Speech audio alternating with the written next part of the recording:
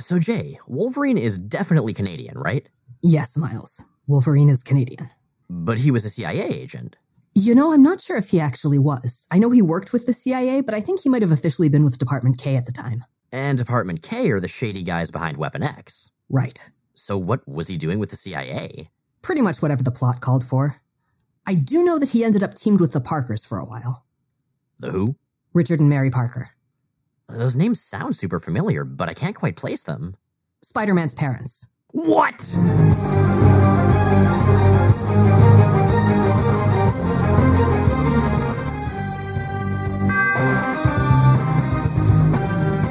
I'm Jay Edidin. And I'm Miles Stokes. And we are here to explain the X-Men. Because it's about time someone did. Welcome to episode 176 of Jay and Miles Explain the X-Men, where we walk you through the ins, outs, and retcons of comics' greatest superhero soap opera. And welcome to anyone who came over from OPB's State of Wonder. Yeah, we were on Oregon Public Broadcasting, and it was kind of awesome. It was surprisingly professional. Like, we're used to the world of slightly janky podcast recording, which is great, don't get us wrong.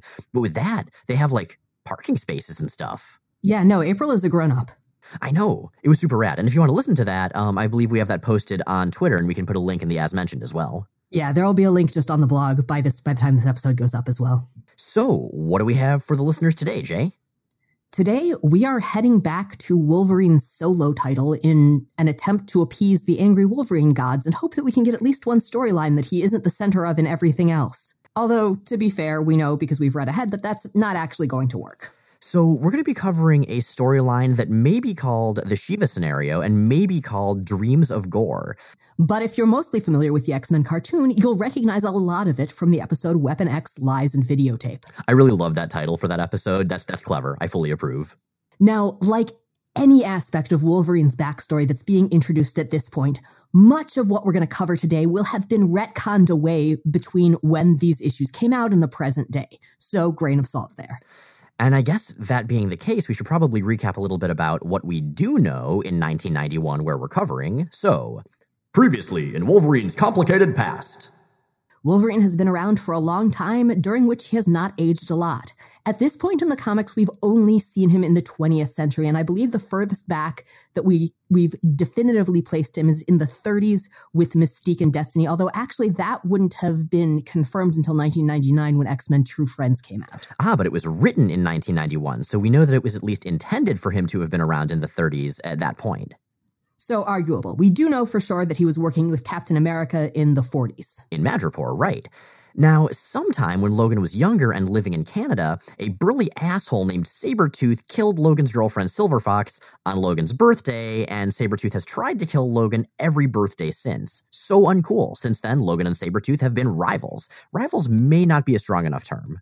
Now, do we know for sure that that's not just how everyone celebrates birthdays in Marvel Canada, which is a terrible place? That could be. I mean, it is a vicious, conspiracy-filled and Wendigo-ridden nation, from what I understand. That would also explain where Arcade and Miss Locke got it. Yeah, okay, valid point. They just got the idea from Logan and Sabretooth. They seem a lot happier about it, though. Well, I guess Sabretooth seems... Or from Canada. Well, it's consensual in their case. It's not for Logan and Sabretooth.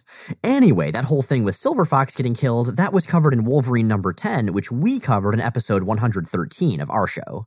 It's too bad that there's not another few numbers we can tack onto the back of that. Alas. But most of the rest of what we're going to talk about right now is from the Weapon X storyline in Marvel Comics Presents, which we also covered in our show. This was written and drawn by Barry Windsor Smith. It's gorgeous. We'll link back to the episode where we covered that as well as 113 in the visual companion to this one. But if you get the chance, I highly recommend taking a look at it directly. That Windsor Smith art is just stunning. Freaking breathtaking. Now, back in the early 70s, according to the Weapon X storyline, Logan was a secret agent in Canada. And it didn't really go so well by the end. After Logan accidentally shot a fellow agent, he turned to booze and drugs and just sort of became a mess. However, before he could run away, he was captured by other secret agents who made a bunch of prisoner references and brought him to the lab of Project X, which were run by a bald, evil man named the Professor, but not that Professor, as well as a scientist named Dr. Cornelius and their all-purpose assistant, Carol Hines. Weapon X covered Wolverine's skeleton in adamantium, gave him claws on each hand. He was not intended to have had organic claws at this point, although you'll see him often in claws in flashbacks pre-70s here, which is a whole other set of mess and mistake. At this point, those appearances are actually continuity errors. They won't be retconned into the actual narrative for a number of years yet at this point. And Project X tried to turn Wolverine into Weapon X, who was going to be the perfect animalistic, but controllable, killer. It didn't go so well. Logan broke through some of the brainwashing and killed basically everybody in the facility, and the story ended as Logan seemed to be about to finish off the main 3 scientists. Now, we know, as readers of other comics, that Logan would then spend a while running around naked in Canada picking fights before being taken in by James and Heather Hudson, the co-leaders of Alpha Flight, which was run by Canada's Department H. And after that, we know what happened. Wolverine joined the X-Men and was really surly for a while and seemed like he killed a bunch of characters until they retconned it so he didn't, and that was that. Now, we should point out that the character Romulus, who's like extra Wolverine, he's secretly behind basically all of this. We're just not We gonna don't acknowledge that. We're not going to worry about that right now. We did a cold open about it, and let's just sort of repress Romulus until we have to talk about him. Seems entirely reasonable. Oh, he can go sit in the corner with Azazel. Yes, he knows what he's done, which is basically everything in Wolverine's backstory. And so do we. So, as far as this story, which is covered in Wolverine number 48 through 50, this took place during a run in which Larry Hama was writing for actually quite a long time. He wrote 85 issues of Wolverine, from number 31 to number 118 with just a few small gaps. You may also know him as the guy responsible for giving the G.I. Joe characters distinct personalities. Right. I mean, like many action figures / cartoons that had a comic book tie-in, it was the comics that were responsible for creating a plot. We saw the same thing with Rom Space Knight and Team America. We could never forget Team America. Unlike scores and scores of readers. Now, perhaps as importantly as his role in Wolverine's life, Larry Hama was the creator of Bucky O'Hare, and the theme song from that cartoon is going to be stuck in my head for like the rest of my life. They had a ship called the Righteous Indignation, which is basically the greatest name for a spaceship of all time. Okay, if that were the name of a ship, like a fandom ship, what couple would it be? Okay, we have Righteous and we have Indignation. Yeah. I mean, you could just go straight to characters who, in combination, are specifically Righteous Indignation. Okay, if we're going for the latter, then I vote we just go for one of the biggest ships that's out there, which is Cinematic Captain America and Cinematic Iron Man. I mean, Righteous and Indignation, it's right there. The thing is, I think Captain America is fundamentally a more indignant character than Iron Man, cinematic or comics. Okay, that's a good point. Well, listeners, if you have an idea for who Righteous Indignation would be a ship for, and I guess you're allowed to use Bucky O'Hare characters in this if you feel like it, then let us know in the comments, because why not? Oh, wait, no, it's Cannonball and Boom Boom. Oh, Righteous and Indignation. Yeah, okay. I mean, listeners, you can still let us know your ideas, but Jay's probably right. I've even got a button that says so. Well, anyway, Larry Hama wrote this arc. What about the art? The art is by Mark Silvestri, who we and you know from years of X-Men, including Inferno. He is fantastic at jumpsuits, facial expressions, and slapstick romance gags, which is one of those things that always sits really oddly, but is definitely one of the strengths that he brought to the X titles, and I think continues to with Wolverine. Yeah, and let's definitely make sure we talk some about his art. I mean, the plot here is incredibly convoluted, and I have a feeling we're going to be focusing a lot on that, but Silvestri does a pretty good job, and I'm curious about your take, Jay, as we go through it. Well, I have one issue with Silvestri's art that's actually less an issue than a description, but it's something we should bring up because it's something that's going to be happening a lot in this era, and that is Wolverine's size creep. Yeah, he does keep getting bigger and bigger and bigger, and we saw some of that in the original Weapon X story by Barry Windsor Smith. Like, when Wolverine first showed up in the comics, he was a tiny little dude. Like, he was way smaller than me. Well, I mean, twice as wide, but still. He's 5'3". He's supposed to be 5'3", so he's almost a foot shorter than most of the other X-Men. And he should be. He should be tiny and rambunctious. Right, he's named after Wolverines. Wolverines are small and terrible, just like Logan. So this story that we're looking at takes place in Wolverine Volume 2, number 48 through 50. And we're looking at it now because the earliest post-Claremont X-Men stories are going to be following up on it directly. Yeah, this takes place, I believe, between X-Men Volume 2, number 3, and number 4, which is to say between when Claremont was working on that title and when he wasn't. So it is technically a little bit ahead of where we are in the X books. The only places where that's really going to matter are technically the team lineup will figure in here a tiny bit, and they've got the new costumes. Mm-hmm. So, according to the cover of number 48, this is actually the official sequel to the Weapon X storyline. Makes sense. One thing I didn't realize is that it came out only a couple months after the Weapon X storyline finished. That was news to me, but kind of cool. Yeah, the Weapon X storyline ran for a really long time. I mean, one of the things I think it's easy to forget going back and looking at it is that it was running in shorter installments. Significantly, yeah.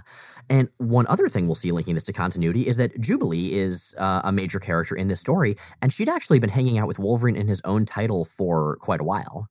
So, I guess let's dive into Dreams of Gore and or the Shiva scenario. So, we are in Alberta, Canada. Wolverine, Jubilee, and their guide Harry Tabashaw, who was doing some stuff in the previous Hunter in Darkness storyline, but we don't need to worry about, they break into an abandoned nuclear research facility in the middle of nowhere. The Hunter in Darkness must have been pretty easy on the artist.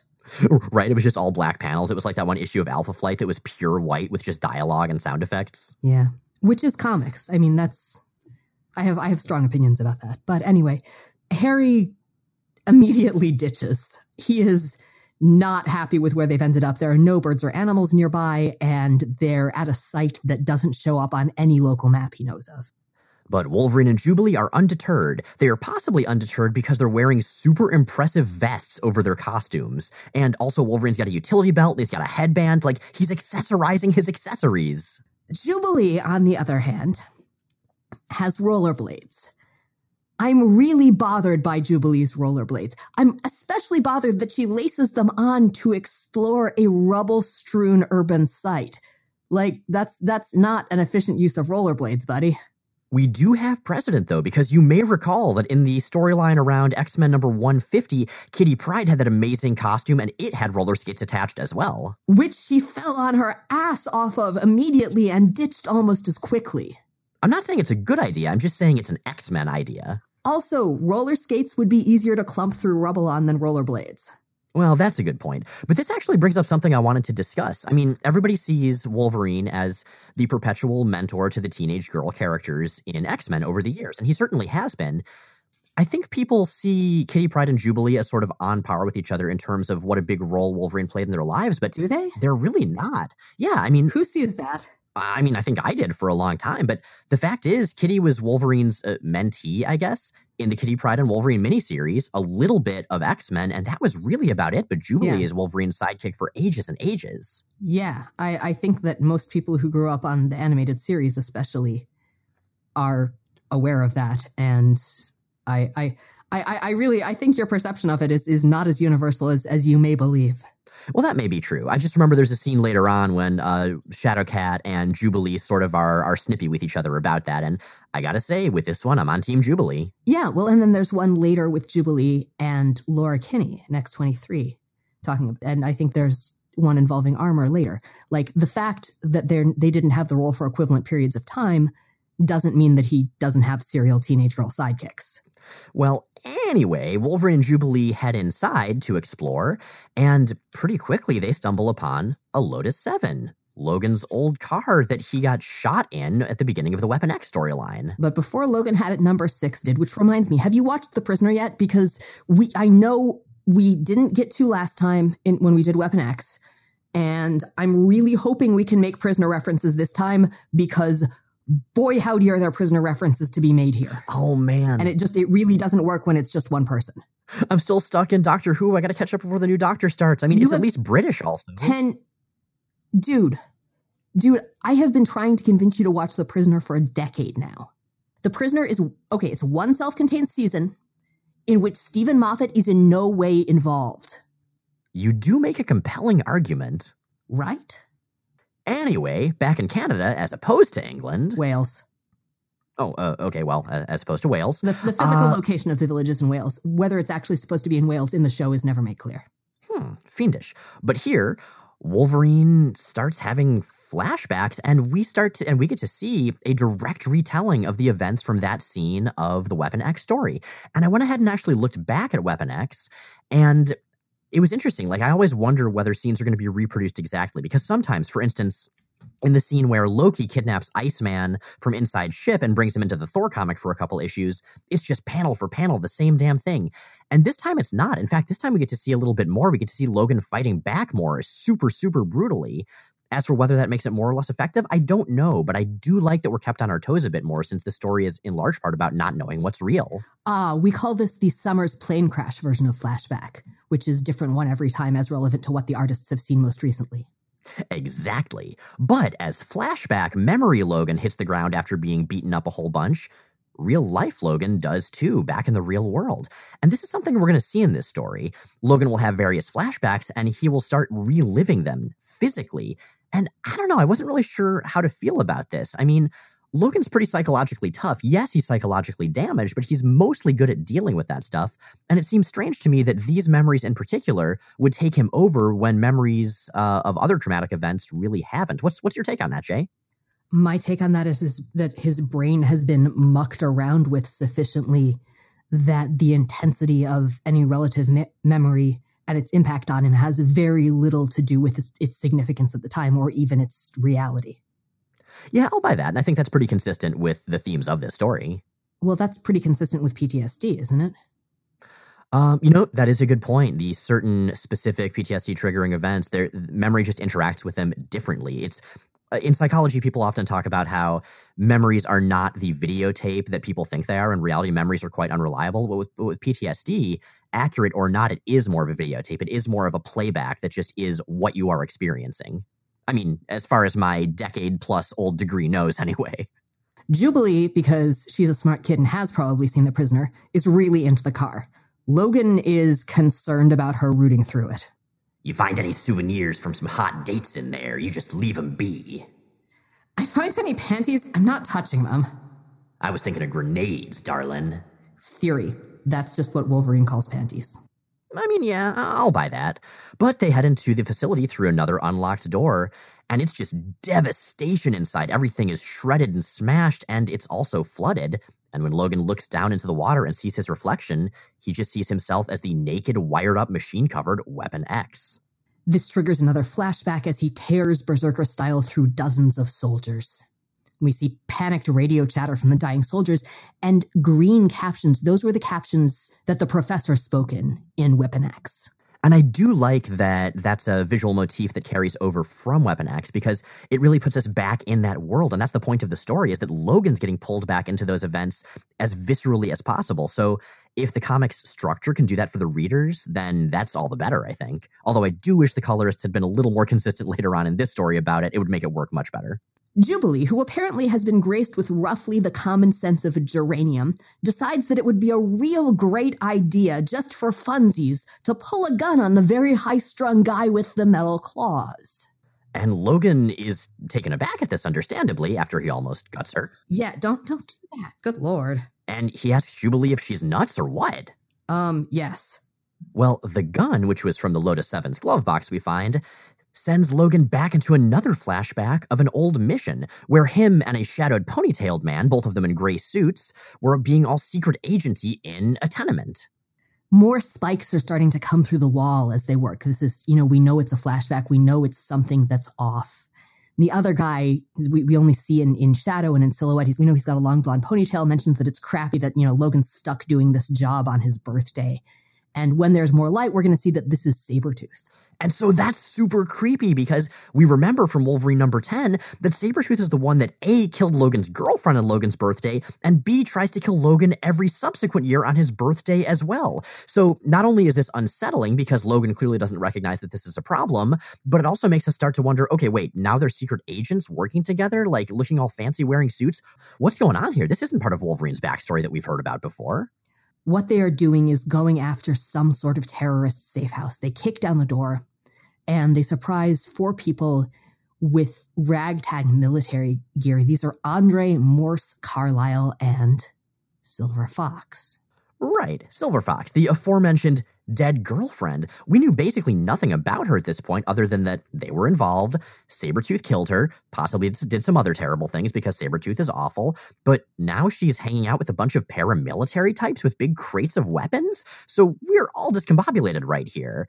As is the entire situation, as Sabretooth and Wolverine's ally Mastodon bursts in and triggers a gigantic shootout. So Mastodon is another agent. He basically exists when the story needs an extra. He's going to die a few issues ahead of here. We're never really going to learn much more about him.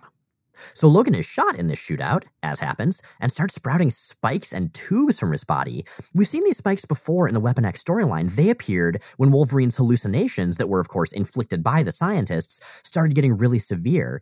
In this story, we're starting to realize those spikes start appearing, be it out of Wolverine's flesh, out of nearby walls or the floor or whatever, whenever memories are not quite right.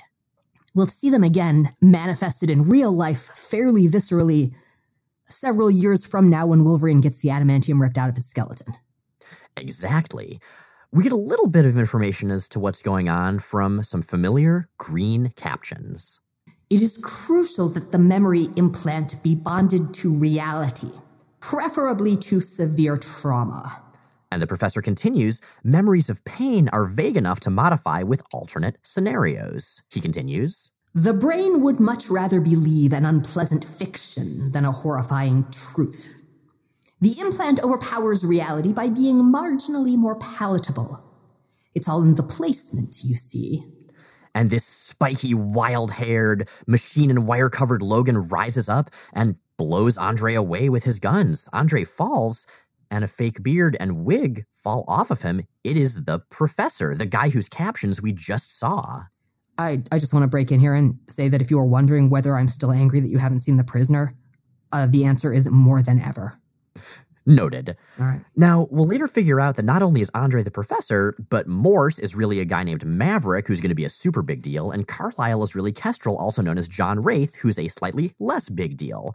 There's so much Wolverine stuff. Oh, he's going to be a very big deal later, Wraith. Yeah, true. I guess I just think Maverick is a bigger deal because he had a really cool mask and I liked his trading card.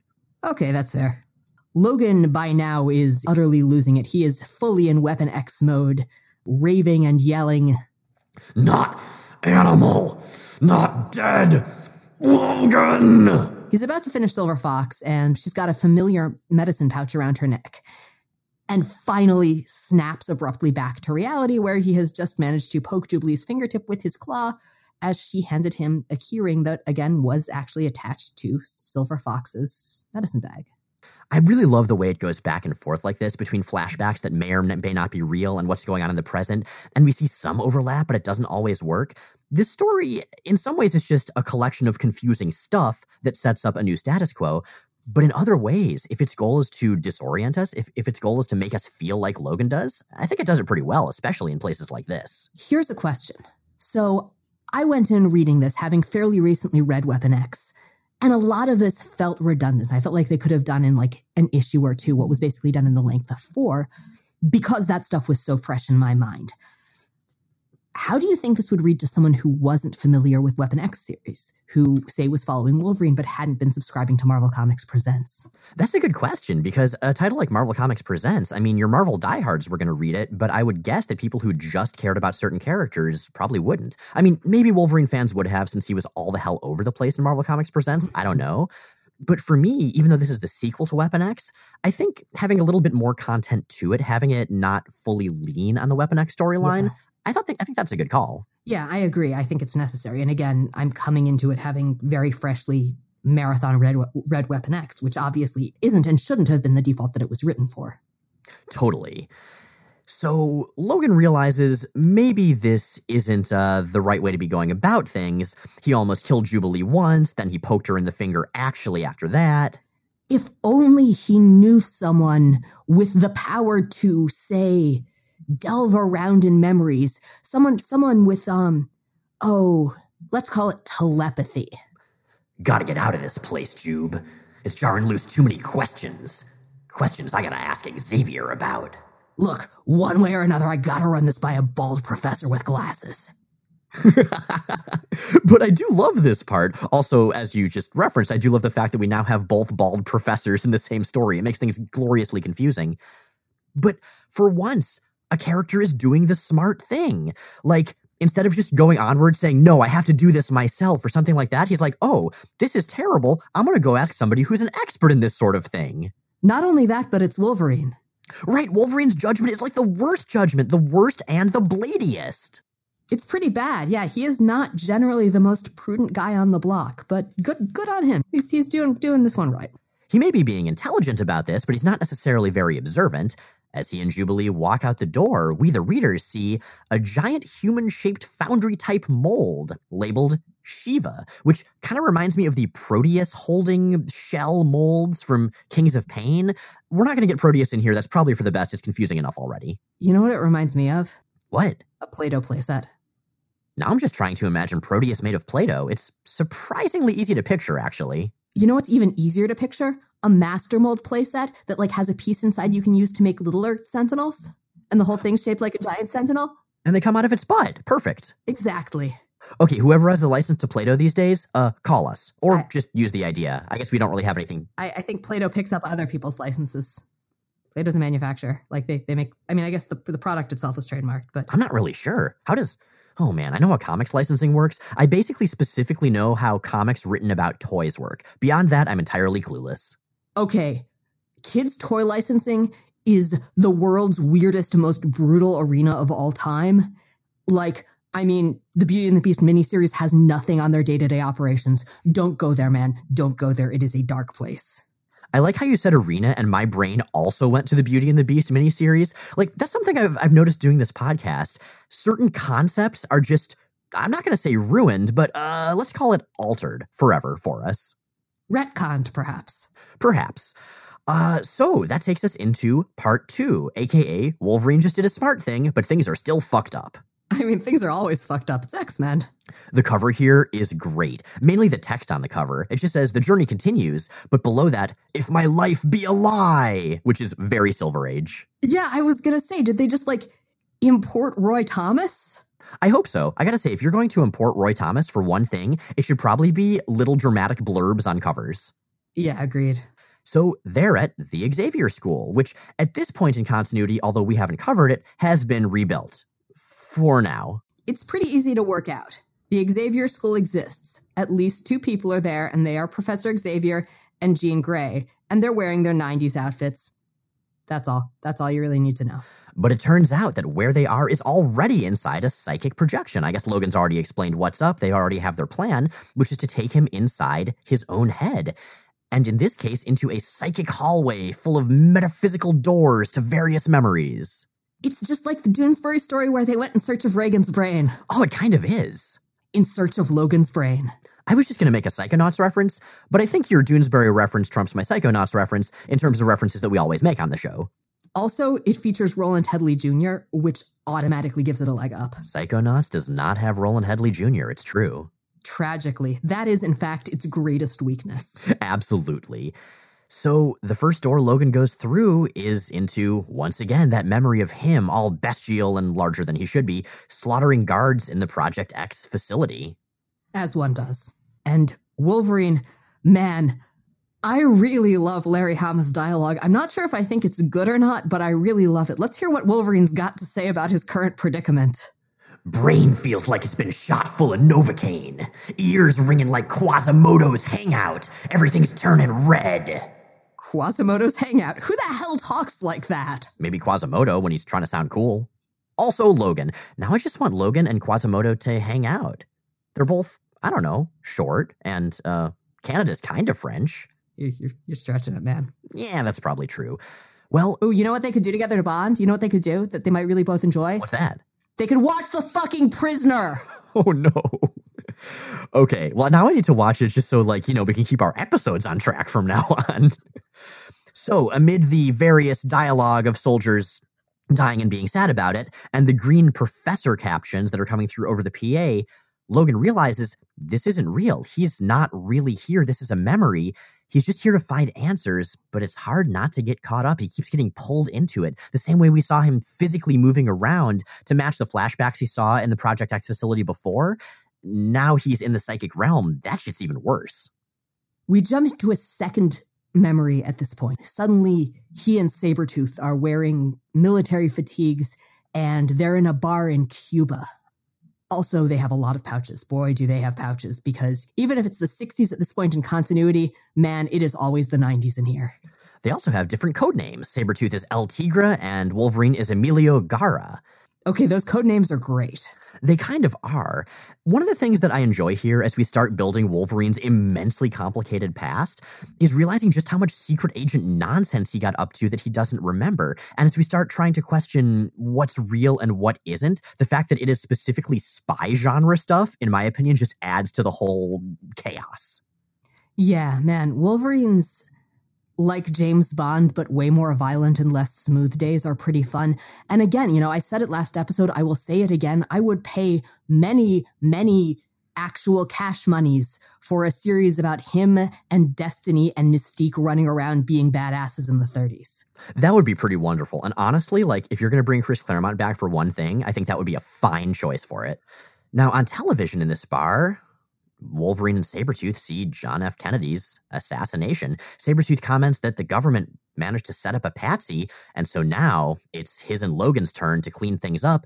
But we don't have time to find out what they mean by that because a bunch of local soldiers burst in. I think that you might be remembering some of what they see on the TV wrong, because the TV says that Kennedy was assassinated a few days ago, and what they're actually watching, what they see happen, is the assassination of Lee Harvey Oswald by Jack Ruby. Oh, I think you're right, yeah. But these soldiers have been informed of the presence of American spies in Cuba by someone who got different code names here, but eventually it becomes clear must be Silver Fox. I really enjoy how many surprising roles this lady plays, given that she started off as basically refrigerator contents. Maybe we should explain what that means. It occurs to me. That's a strange phrase if you're not familiar. All right, the phrase women in refrigerators was, I believe, coined by Gail Simone in context of her website of the same name.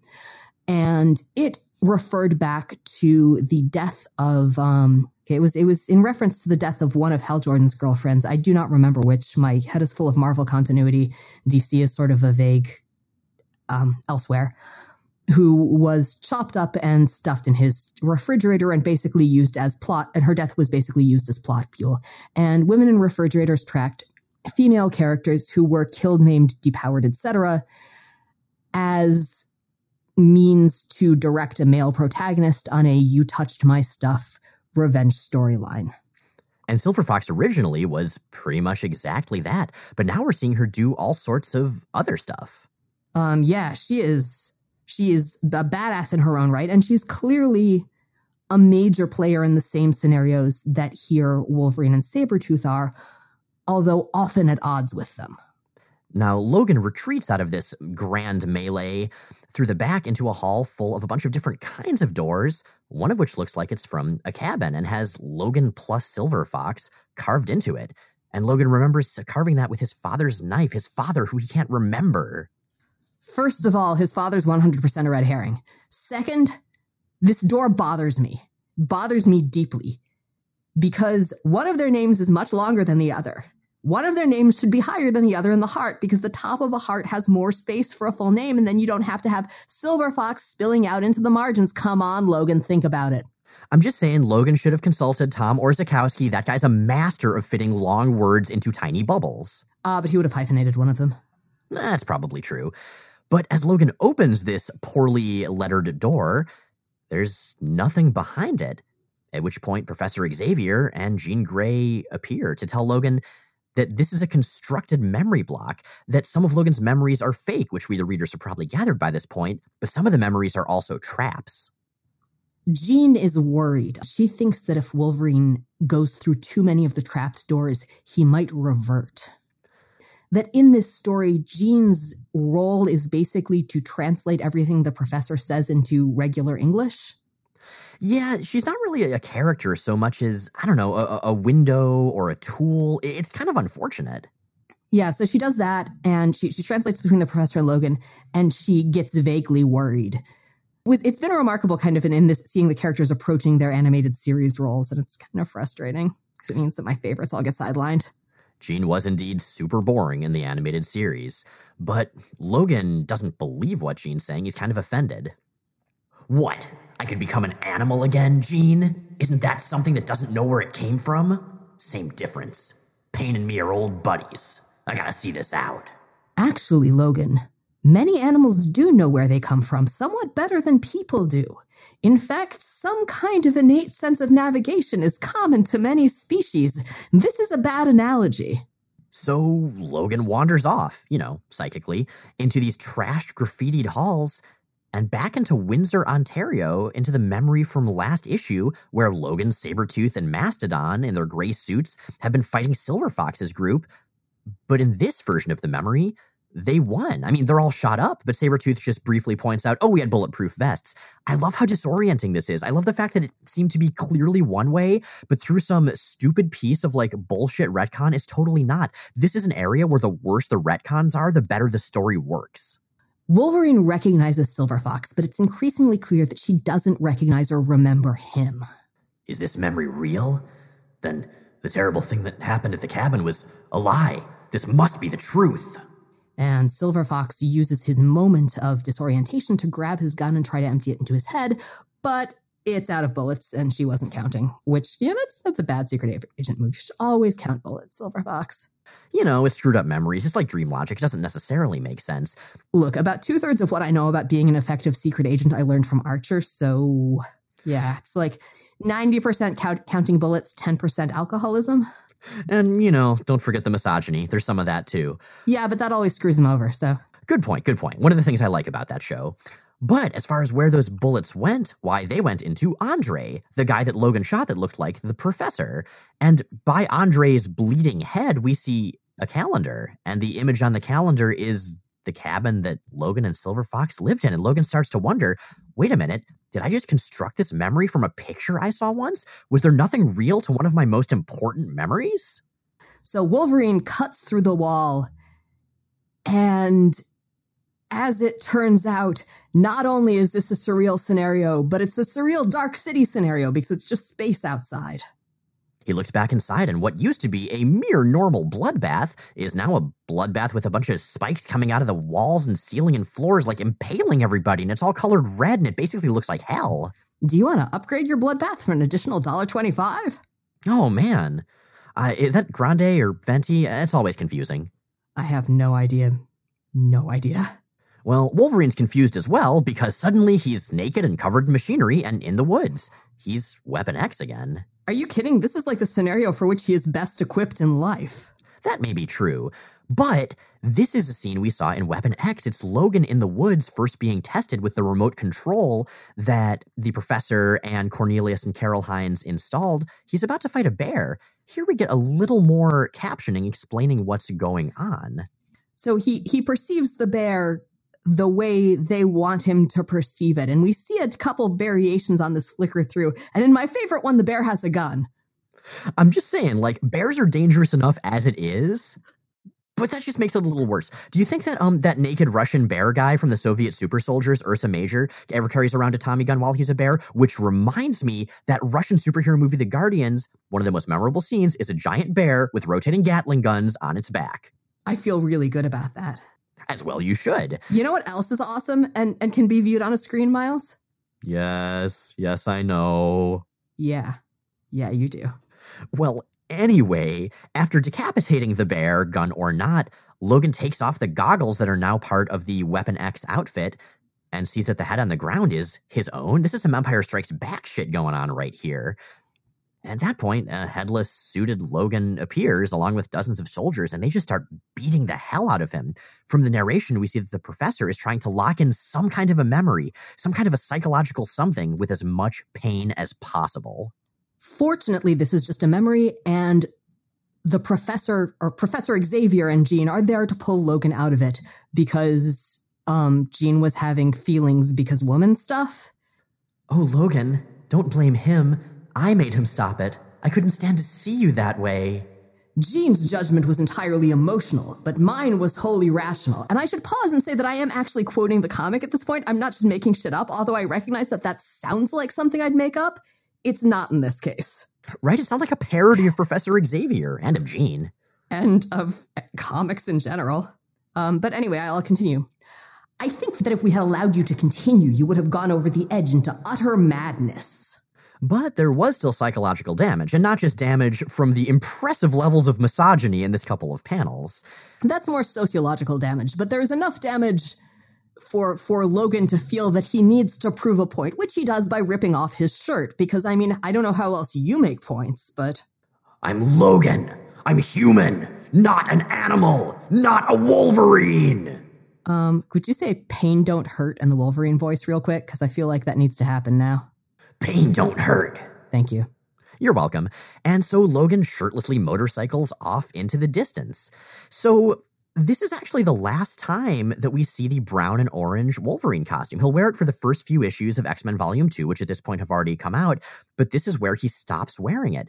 John Byrne initially designed the orange and brown costume to make Wolverine look more animalistic. Logan here is abandoning it when he's insecure about being an animal. So at least it's thematically meta-significant. I really appreciate that his instinctual means of proving that he's not animalistic is to rip his clothes off. Honestly, I think Logan's method of proving a lot of things is probably to rip his clothes off. No, yeah, he's like a short, hairy Dalton. Exactly.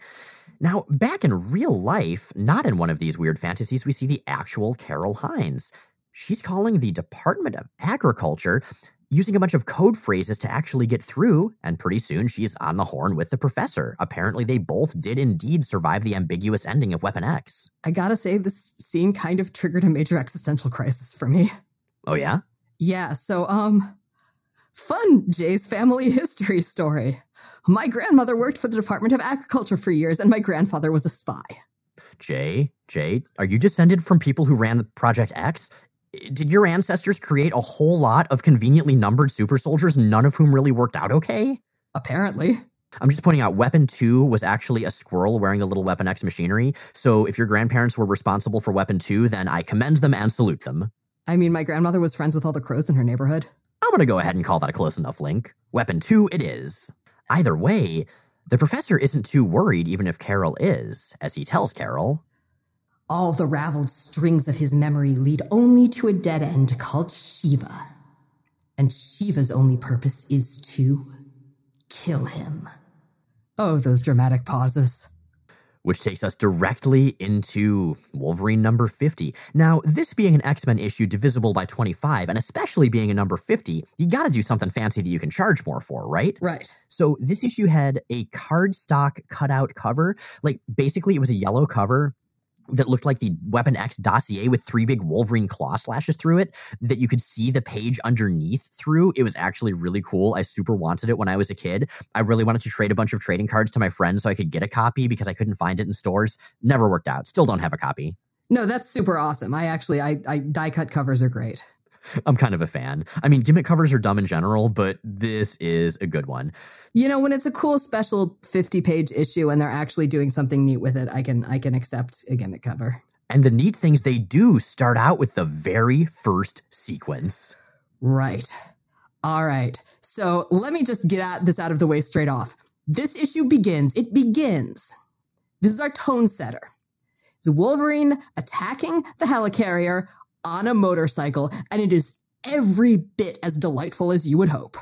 Seriously, this scene, this is 100% what I am here for. This is how you have fun with an indestructible protagonist. Like, good job, small hirsute Canadian man. I am with you today. Well, you can't forget that there's also some setup for this. It's not just immediately Wolverine motorcycling through the air into S.H.I.E.L.D.'s gigantic flying submarine. Oh yeah, he totally rides his motorcycle into an elevator and then rides the elevator up.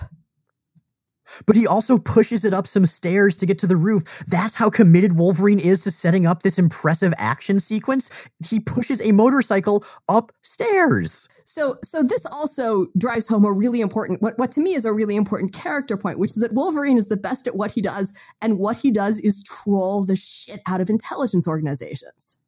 Right? Also troll the shit out of Bruce Banner, like that time he replaced all of his clothes that he packed for his trip with purple pants. That is exactly what I was thinking of. So this scene, and really a lot of this arc, just makes me go back to X-Men Origins Wolverine, the movie. Not just because it's our showcase for Wolverine's history. In fact, not at all because of that, but just because of how committed everything is to excess.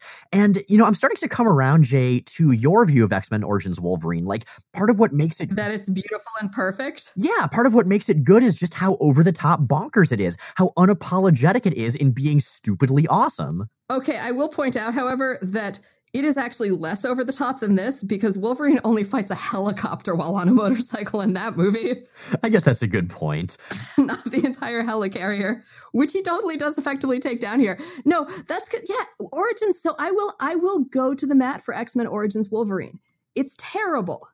It's absolutely fucking atrocious, but it's really fun. And it's fun in a lot of the same ways that this story is fun, which is to say it gives no fucks whatsoever. Right?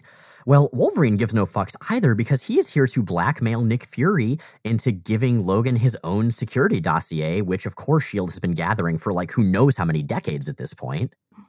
Also, yeah, I want to go back to the break-in a little bit because based on an offhand comment from Nick Fury, I think Wolverine's motorcycle might also be made of adamantium, which raises some questions that really never get addressed. I mean, adamantium is supposed to be pretty rare on the one hand, but I do know from Hub and Corey at Tighten Up the Defense that at one point Nighthawk built an entire chair out of adamantium just for the Hulk to sit in, so maybe you just have to know the right people. I don't even care. You know what? I don't care how plausible any of this is. It's beautiful and perfect, and it makes me want to sit down and drink a lot and then watch Die Hard and John Wick back to back. Entirely reasonable. Well, the blackmail does indeed work, which is questionable because the memories that Logan is basing the blackmail off of may or may not have happened, but, you know, whatever. He gambles and wins. I guess so. But in a shady office building, other things are occurring, you know, shadily. Oh, yes. So this office building is populated by really generic white-collar guys in cubicles. And they are sinisterly tracing a computer program. They've got a computer program that is monitoring file retrievals, and it has told them that someone has retrieved Wolverine's dossier. The scrub who discovers this tells his unnamed boss, and his unnamed boss goes to inform his unnamed boss, who is much fancier, and that unnamed boss has a big hooded cloak and works in a room with a great big Hydra logo on the floor. So either this is Hydra or it's someone who shares their interior decorator. Jay, it's fucking Nazis. Again! They keep coming back. I thought we were done with them after X-Men True Friends. What the hell? I mean, I thought we were done with them after World War II, and yet here we are in 2017. Ooh, harsh but true. Well, anyway, we do have some high-quality technobabble here as this underling reports to the fucking Nazi. And Jay, I feel like you could do this justice. I can't, though. No, Miles, this is all for you, because you are the one who can give this its proper credibility as an IT professional. You should just deliver this as you would in a report to your boss about the stuff that it's about. Oh, well, in that case. Which is clearly real tech stuff that people do in tech. Our penetration of the NSA computer system has yielded a Class 3 anomaly. The DCI used its priority code to pull a set of records that have been dormant for 2 decades. The cross-reference set up a flag in our monitoring system. Actually, you know, now that I say that out loud, that does sound pretty believable. All right, now explain the Tingler. It's a great movie with great special effects. All right, yeah. This flag was apparently activated by the name Logan, which sounds like a real dubious plan because it's not all that uncommon a name. But, you know, whatever. You do you. Now, Wolverine, using the information in his S.H.I.E.L.D. dossier, finds this place, busting into the Department of Agriculture in his best John McClane cosplay, a cigar dangling off his lip, and demands to see the professor. Oh man, my favorite part of this episode, for the record, was the moment when you mixed up John McClane and John McCain. It won't make it into the final, but I'd like it to be known that it happened, and I'd like to ruin Die Hard for everyone forever now. Oh man, I think you kind of did. Nah, I just lived to tell the tale. That was all you, buddy. Damn it. Well, anyway, when the secretary says there's nobody by that name, Wolverine insists. Oh boy, does he ever. This is my favorite line in all of this series, by the way. Is that so? Then the file I got from the NSA must be wrong. I guess this pest control section was never set up 20 years ago as a front for a real nasty, dirty tricks project. I guess that guy I smell cowering behind this door couldn't possibly be the professor, sometimes known as Andre in my dreams. This reads like something a very upset Troy Barnes might yell in the Dreamatorium. I mean, Andre in my dreams just sounds like this summer's most romantic and heartwarming comedy. My flashback with Andre? Perfect. Well, as it happens, the professor and Carol Hines are behind the door, but the scene is still pretty ridiculous. Now, Wolverine stabs through the steel-reinforced door just to make a point, but then stalks off, telling the secretary to tell the professor that he's off to Windsor, and if Hines wants to tail him again, she should try to stay downwind. The professor, in turn, tells Hines that they're also going to head to Windsor to make sure that this mysterious Shiva does his job. One thing that's interesting here before we continue is that the professor is shown with a hook hand. Like, you know, his hand was severed. Ooh, yes. And he got a prosthetic, like one of the simple metal ones.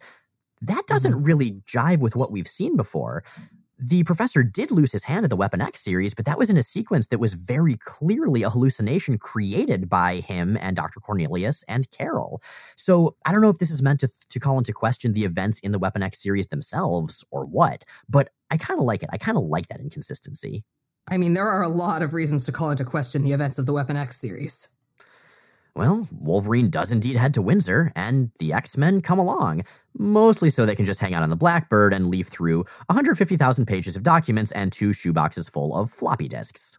Yeah, they're literally just along for secretarial support. I really actually do not get why the X-Men are here at all. It's completely damn pointless.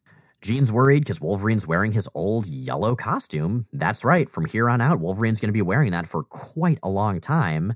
And he's also, meaner, less polite, more savage? Definitely taller. I don't know, though. I'm not really seeing the change in mannerisms that she keeps going on about. Yeah, that's something that kind of weirds me out here, because she and the professor both bring it up and talk about how Wolverine is reverting and it's terrible, but he's not, I don't think. I'm not really seeing what this big significant difference in his behavior is supposed to be. He's still kind of a prickly asshole. He just raves a little bit more between one-liners. Prickly asshole. You should really see a doctor about that. Ugh. Or possibly an eye killer. Ooh, right. Call back! As Wolverine heads in, and as the professor and Hines watch him from the rooftop, and are themselves watched in turn by Hydra goons and their mysterious commander in hover cars, Wolverine finds some truly strange shit. So the place where Wolverine ends up appears to be a warehouse full of sound stages. It's got a bunch of numbered sets with names like Backwoods Saloon, Senior Prom, and Terrorist Hideout. And he recognizes one of them. He recognizes Terrorist Hideout specifically. It's the apartment from his memory of the shootout with Andre and company. But this time, instead of being in Windsor, Canada, it's got details that imply that it's in San Francisco. You know, brochures for local stuff and a painted flat with a San Francisco skyline outside the window. And he keeps going through more and more sets, including several he's never seen before, but there's no set for the cabin, which he takes to mean that his memories of his time there with Silver Fox must have been real. That is not a real sensible conclusion to draw from this. This memory was not faked using props at this specific location, ergo it must have actually happened. There's some gaps in this logic. I think he used up his lifetime supply of being sensible with deciding to bring Professor Xavier and Jean into this. Now he's back to his usual judgment. Valid point, but this faulty conclusion so elates Wolverine that the professor picks up, and I quote, "a mind blast of the most pure and utter happiness." And the X-Men interpret Wolverine's transcendent elation in the middle of a hazardous mission into the depths of his own dark memories as meaning that everything is going swimmingly and he doesn't need backup, which also strikes me as some real shaky logic. Perhaps, but we're forgetting the most important part of Wolverine's assumption that his cabin memories are real. Before, he thought the cabin was fake because he saw it on a calendar inside the Terrorist Hideout set. Now he sees that same calendar on the ground, but instead of a picture of a nice cabin in the woods, it's a picture of Castroville, California, home of the giant artichoke. And now I just want Wolverine number 10 to retroactively have been about that instead. That would be great. Wolverine going sightseeing at a bunch of roadside attractions. What I want out of this is for Wolverine, having discovered the calendar, to decide that artichokes aren't real. That could be, like Mountains and Night Vale style. I'm into it. Well, anyway, after dodging an old-school pit trap, Wolverine makes his way to the vault door from his dreams, beyond which lies Shiva. And apparently this is some sort of a test. Other people have tried to get this far, but none of them have what Wolverine has, which is the key that Jubilee found back in number 48. This really makes me wonder, who tried to do this first? I would love to see who all those various skeletons in the bottom of the pit trap are, because we do see a ton of skeletons impaled on spikes, but real spikes this time, I assume. Who are they? They're all clones of Sabretooth. Oh man, that's true. There are a lot of different Sabretooths. Okay, I'm going to buy that. I'm going to say that's canonical. Yeah. It's just a stack of them. Well, Wolverine opens the door, and sure enough, inside is Shiva. We finally get to see Shiva. And Shiva is not an ice goddess, not even a pair of vaguely homoerotic robot motorcycle ice goddesses like in Final Fantasy XIII. Okay, Miles, Miles, you know that the Final Fantasy Guardian Forces and summons are not actually accurate representations of the deities they borrow their names from, right? Well, I know that now. I didn't know that the first time I read this story. Oh, buddy. This Shiva bears just as little resemblance to its mythic antecedent. What it basically is a big robot Strife with Apocalypse's head, but chrome. And I really enjoy Hama's Wolverine narration here after Wolverine immediately just guts and dismembers Shiva. Put a fancy suit on an android and he thinks he's hot stuff. That an axiom? Should be. Sometimes known as Andre in my dreams. I'm never going to get sick of that line. He says it like it's going to help her figure out who this guy is. I think at this point, Wolverine is so caught up in his own narrative that he's really stopped paying attention to whether it makes any sense to the people around him, kind of like some X-Men writers do. Look, I'm going to start using that, though, when I'm trying to explain people. I'm going to be like, so-and-so writes for this company, rode a giant horse in my dream last night. Remember? Exactly. Well, it turns out Shiva may have been destroyed very quickly and easily, despite looking like a robot Strife with Apocalypse's face. I mean, that doesn't really say durable to me, actually. Yeah, I suppose so. But suddenly there's another Shiva, and another. Shiva is a program that inhabits a series of bodies and learns every time, and it starts getting better and better at fighting Wolverine. He also gets really offended when Wolverine refers to him as a robot, which is never not funny. Pretty great. Back on the Blackbird, what's going on? Well, the X-Men, with nothing else to do, have decided to provide some exposition as they go through all of Wolverine's files.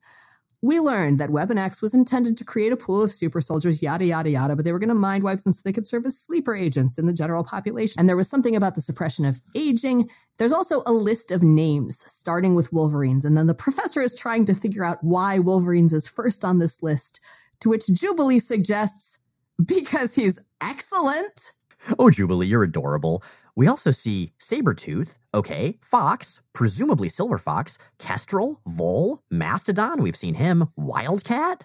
Okay, so now we know what Weapon X is. It's just literally fucking Foxhound from the Metal Gear Solid games. I think it kind of is. And some of these characters we're going to learn more about. Like, Kestrel is really John Wraith, Maverick is, I guess, just not listed. Whatever. Some of these characters we're never going to see. I don't know that we ever find out what the deal with Vol and Wildcat are. So Wildcat could actually be Wildchild because we only see the first letter and a half of the second word. But I assume that at this point, based on what existed in continuity, it was intended to be Wildcat and might have been retconned later. That said, I'm more concerned about whether this means Wolverine is a super baby. Tell me more about how I'm a super baby.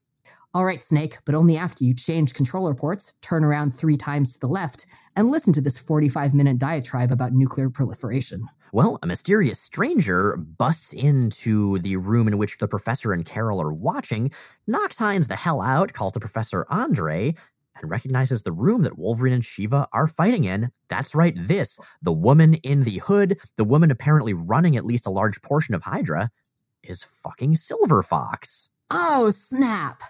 So Shiva moves on to his finishing move, which is basically a really complicated PTSD trigger. He's using electronic pulses to set off the implants in Wolverine's brain, which in turn activate, quote, a cataclysmic memory backlash, which is pretty much what it sounds like if what you're imagining is Wolverine being surrounded by flashbacks yelling, "No," as a great big sound effect.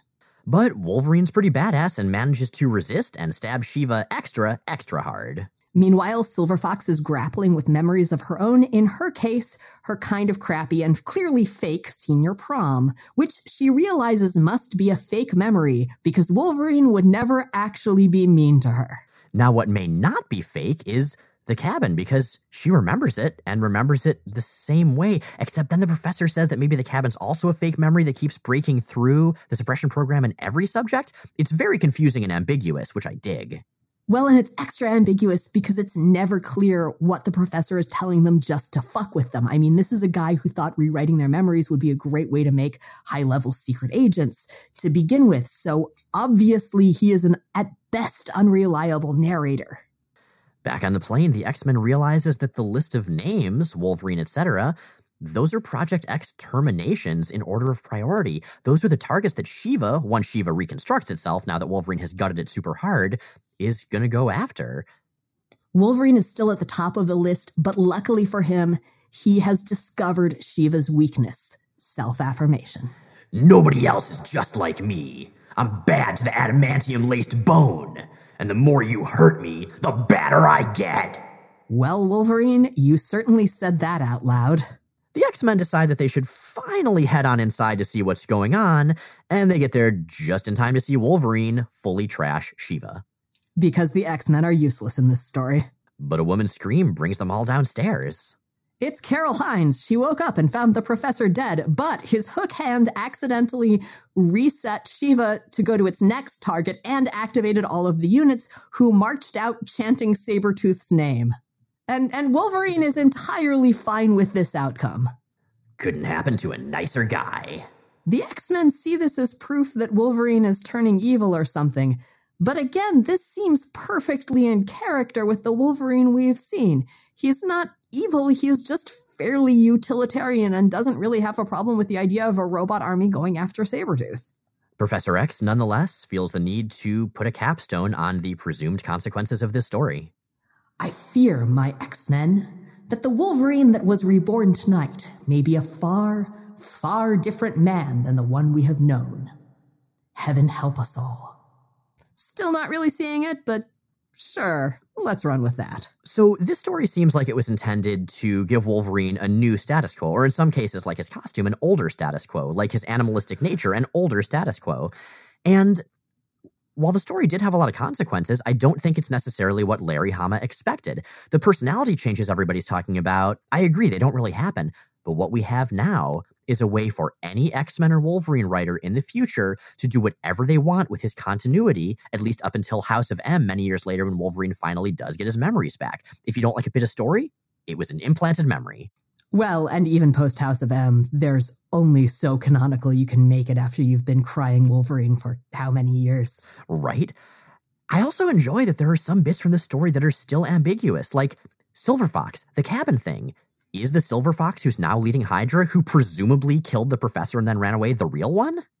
Who the fuck knows? Not us, not anyone who's written Wolverine, or at least not that they've said.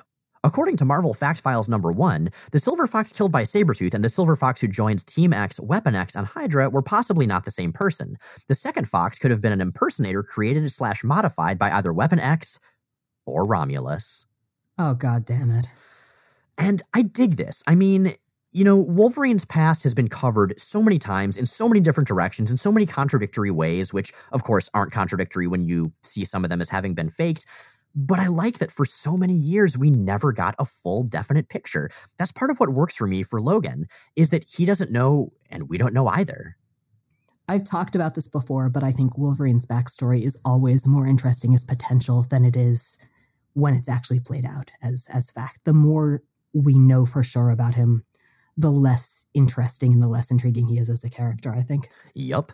And as we head into the 90s, we're going to both see more backstory and more contradiction of that backstory. So this has been the Shiva scenario, your setup for a decade of confusion. And speaking of confusion, you've got questions. Freddie Bendecki asks on Twitter, my boyfriend is in Antarctica and we listen together as a long-distance activity.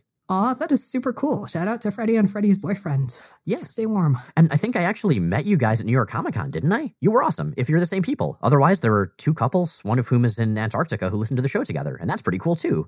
Anyway. That would be super weird and interesting. The question continues, what are the wackiest Antarctic X-Men events/plots/villain hideouts that he should look out for? Okay, Freddie's boyfriend. The thing you really need to keep an eye out for is the Savage Land. It is a tropical jungle. It's in the middle of Antarctica, and it's full of fucking dinosaurs, including one in tiny cut-off genes who will eat your mind. It's also got evil priestesses, cavemen evolved into weirdos by a pre-thematic consistency Magneto.